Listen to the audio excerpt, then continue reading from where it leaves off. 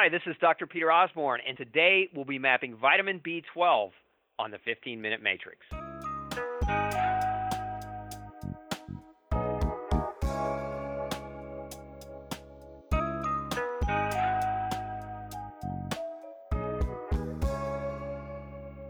Welcome to the 15-Minute Matrix. I'm Andrea Nakayama, functional medicine nutritionist and your host.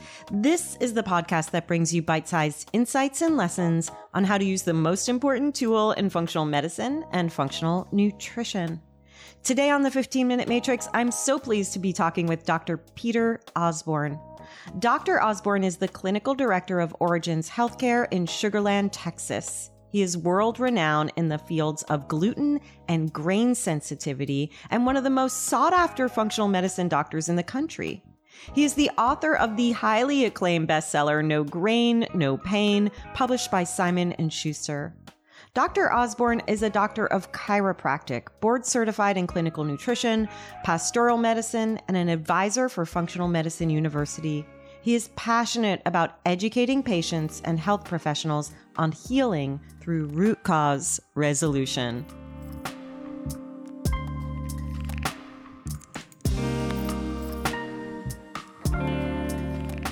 Dr. Osborne, thank you so much for joining me on the 15-Minute Matrix. Thanks so much for having me. It's great to be here. I'm thrilled to be able to talk about B12. It's something that comes up a lot in many of our practices, and I'm wondering if you could just start us off by talking about some of the signs and symptoms we might see with a B12 deficiency. Absolutely. So first and foremost, for most people in my experience, B12 deficiency will either manifest as severe fatigue with shortness of breath due to the fact that it can create anemias. And secondarily, depression and anxiety are very close second and third runner-ups. Those are really the big ones. So if you're struggling with somebody who's maybe got a depression or an anxiety issue, they don't know why, maybe they've been medicated or told they need to visit a psychiatrist, think B12. It very often is an underpinning piece.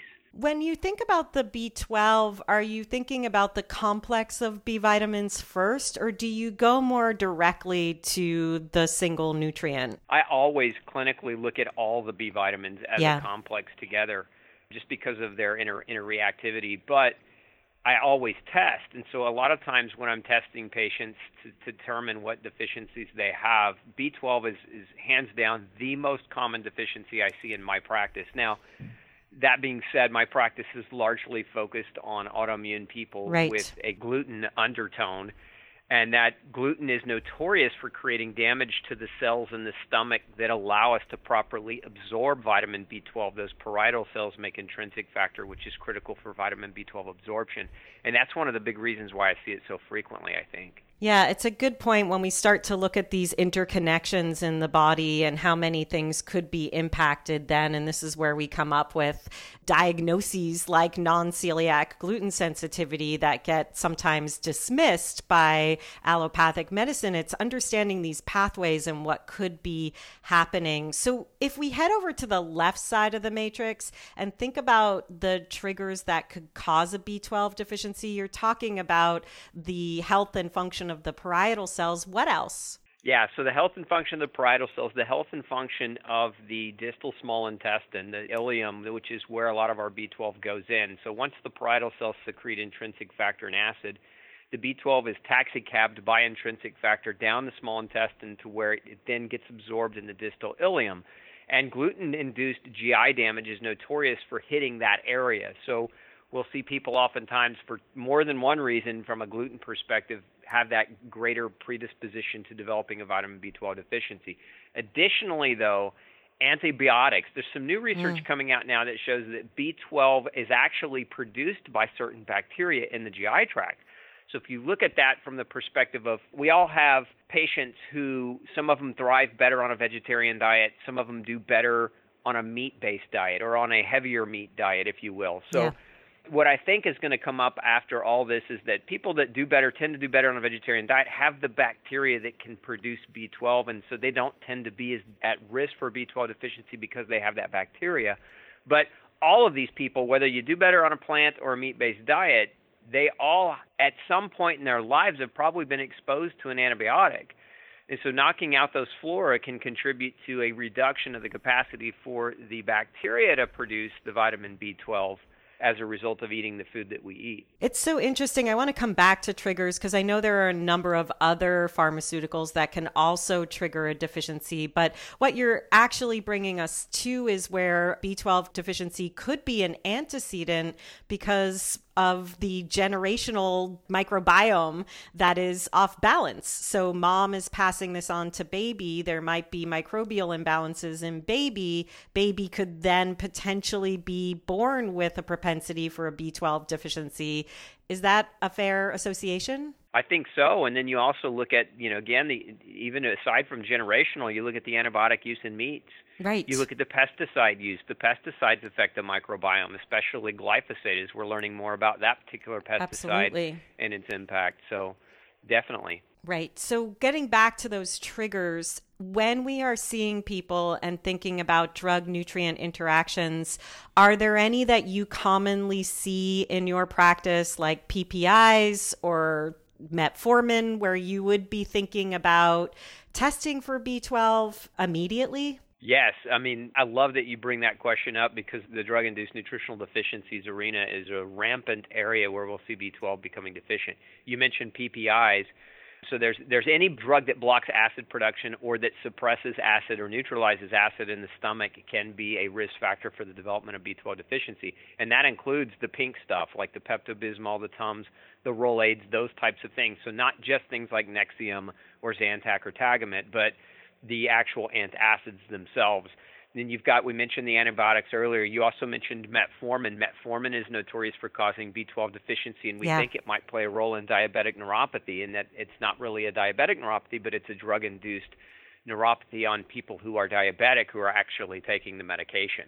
Then we also have B12 deficiency that's very, very common in women who have a long-standing history of taking estrogen. So estrogen-based therapies can contribute to multiple B vitamin deficiencies, not just B12, but definitely B12 is on that list. And then you have anti-seizure medications. Seizure medications for people that have a diagnosis of epilepsy, which, by the way, is linked to gluten sensitivity, interestingly enough. But those people that are on anti-seizure medications have a greater risk for developing vitamin B12 and vitamin B1 deficiency, but B12 in this case.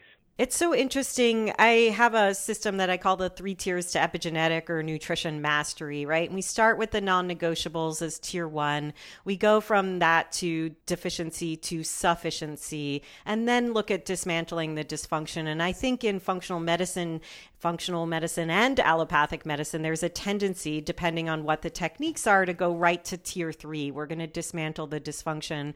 But what you're speaking into here is we could look at somebody who is depressed and anxious and experiencing these symptoms who's been on birth control for their entire life. And we have to look at how is that impacting the microbiome? How is it inducing deficiencies? And when we look at the whole person, we're able to tease that apart. Yeah, absolutely. Looking at the whole person, in my opinion, clinically speaking, every person that comes through the door should have their micronutrient levels checked, period, without exception, hands down. Because a lot of what we're talking about in today's conversation, particularly B12, is it's a possibility, but it's not a guarantee. There are people that, for example, are on PPIs that don't develop B12 deficiency, right? And so if you are speculative, then you're guessing at your patients. Right. And if you're guessing at your patients incorrectly, you could lose months of guesswork. And then what happens, what I see at least clinically, is that when patients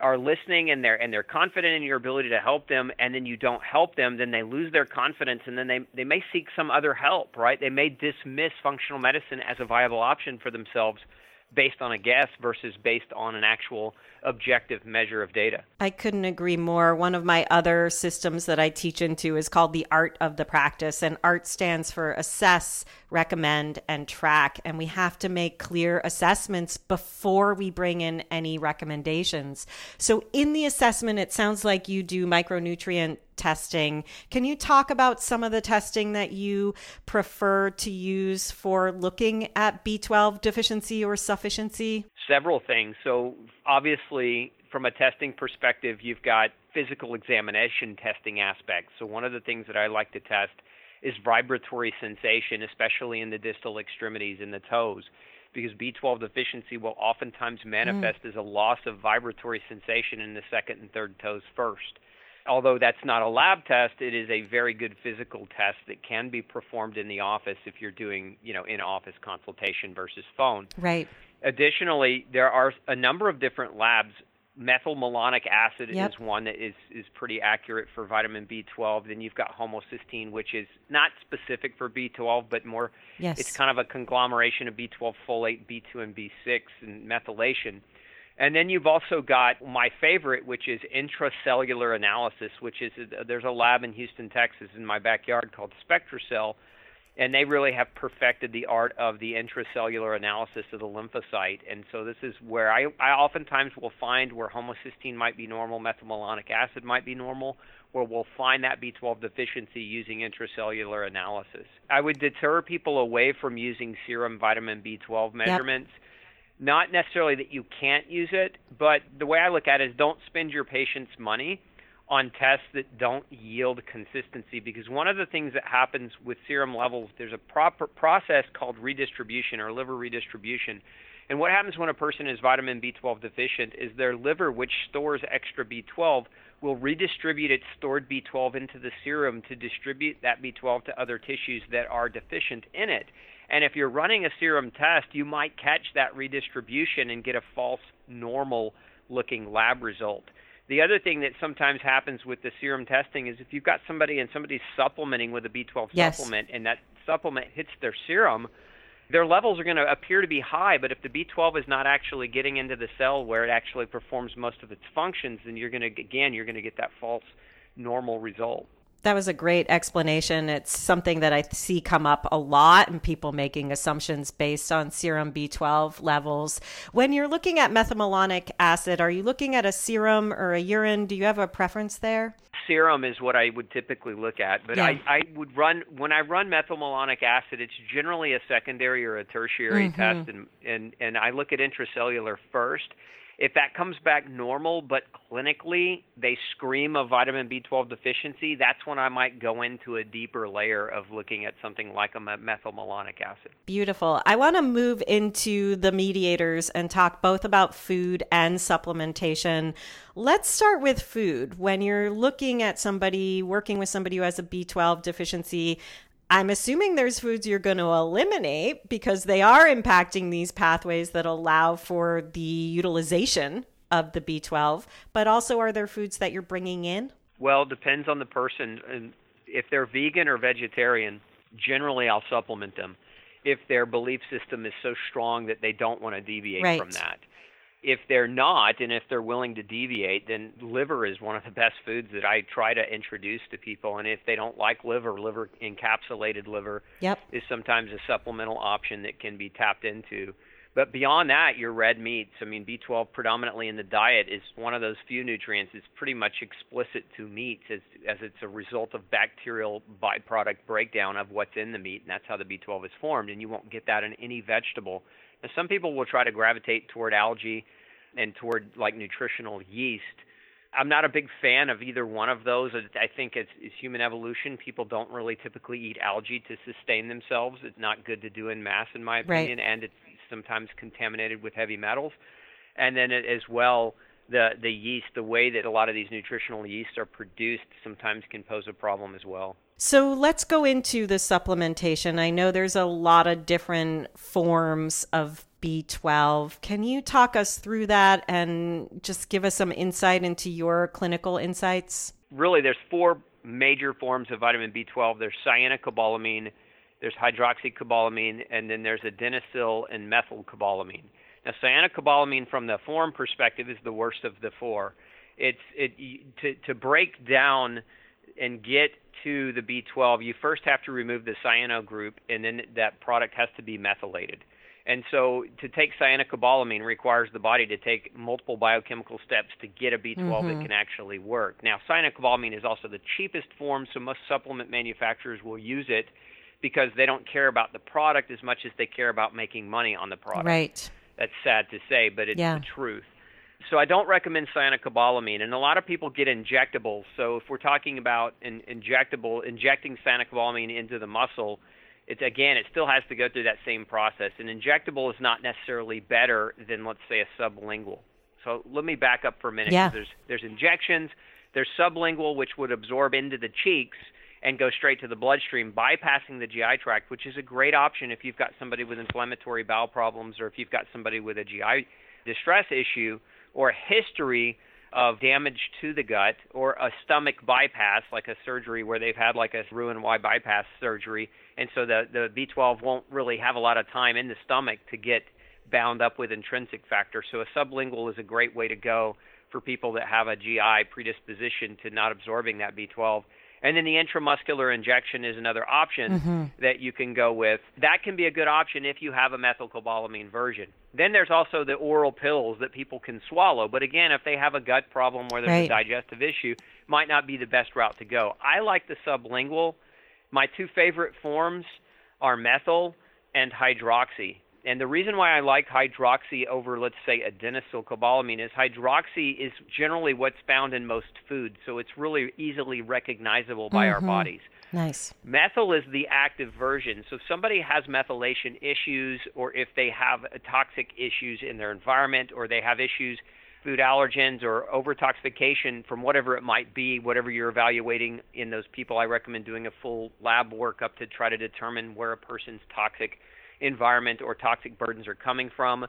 But if they're under a toxic load, they're going to have a harder time converting hydroxycobalamin into methylcobalamin, the active form. So sometimes giving methylcobalamin is actually the best option. I have two final questions for you. I'm going to try to squeeze them in because this is so fascinating. The first one is, what about a hypersufficiency? Do you see situations where somebody's either they're producing too much or they're taking too much? And what does that look like? It looks a lot like the deficiency.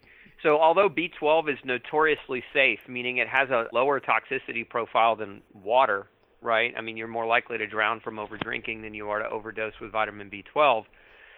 But for some people, B12, especially with certain genetic mutations, MTR mutations, MTRR mutations, sometimes they react really aggressively to B12 and they get agitation or they have really difficult time going to sleep or they just feel bad. So you have to be on the lookout for those types of individuals. If you're giving 5,000 micrograms or more of vitamin B12 and you notice this person is coming back to you saying, I can't sleep, I'm more agitated, it may be time to either look at a different form of B12, like a hydroxycobalamin. It might be more suited for them because it's converted at a slower rate and you won't quite get that overlap. Or you might just consider taking them off of it altogether. Beautiful. And my last question for you is about the kind of tendency to use the IV B12 as like an energy boost, that people go in and just like get a shot of B12. What are your thoughts about that? I don't like to break the skin. Yeah. Anytime you break the skin, you run the risk for infection. Anytime you inject a needle into somebody, you run the risk of whether or not that needle was contaminated with something else. Beyond that, if we look at where most of these products are being produced, a lot of our drugs now are being produced in China. So if you look at the way China values, their manufacturing process in other arenas, for example, dog food, a couple of years ago, there's a major lead contamination issue in dog food. There have been major lead contamination issues in cosmetics. There have been major lead contamination issues in baby food, all coming out of Chinese manufacturing. Look where that product is being manufactured. If it's being manufactured overseas, know that it's impossible for any great regulation to be occurring. And so then you have to ask yourself, do you want to run the risk of injecting something that may or may not be what you think it's supposed to be? It's why I generally like to go toward either a supplemental version where I either manufacture it on my own or I know the manufacturer very innately and feel very confident that what we think we're getting is what we're actually getting. Dr. Osborne, I so appreciate your perspective on whole health care and the deep dive we got to take today into vitamin B12. Thank you so much. Oh, you're welcome. It was my pleasure.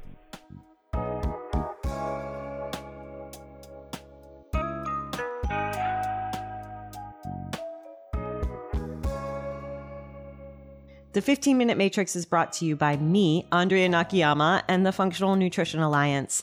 The 15-Minute Matrix team includes music by my son Gilbert Nakayama and Carlos Schaefer on sound production, as well as Renee Hunt, Natalie Merrill, and Christine Shook. You can visit us and hear lots more episodes at 15minutematrix.com. And if you want us to notify you each time a new podcast is released, please go to 15minutematrix.com/notify. We'll drop into your inbox with a really short reminder that a new episode is ready and waiting for you. And I always love to hear from you. Review the podcast, write us, let us know what you think, who you'd like to hear, what topics you'd like to see mapped on the 15-Minute Matrix. You can always reach out to us at ask@15minutematrix.com.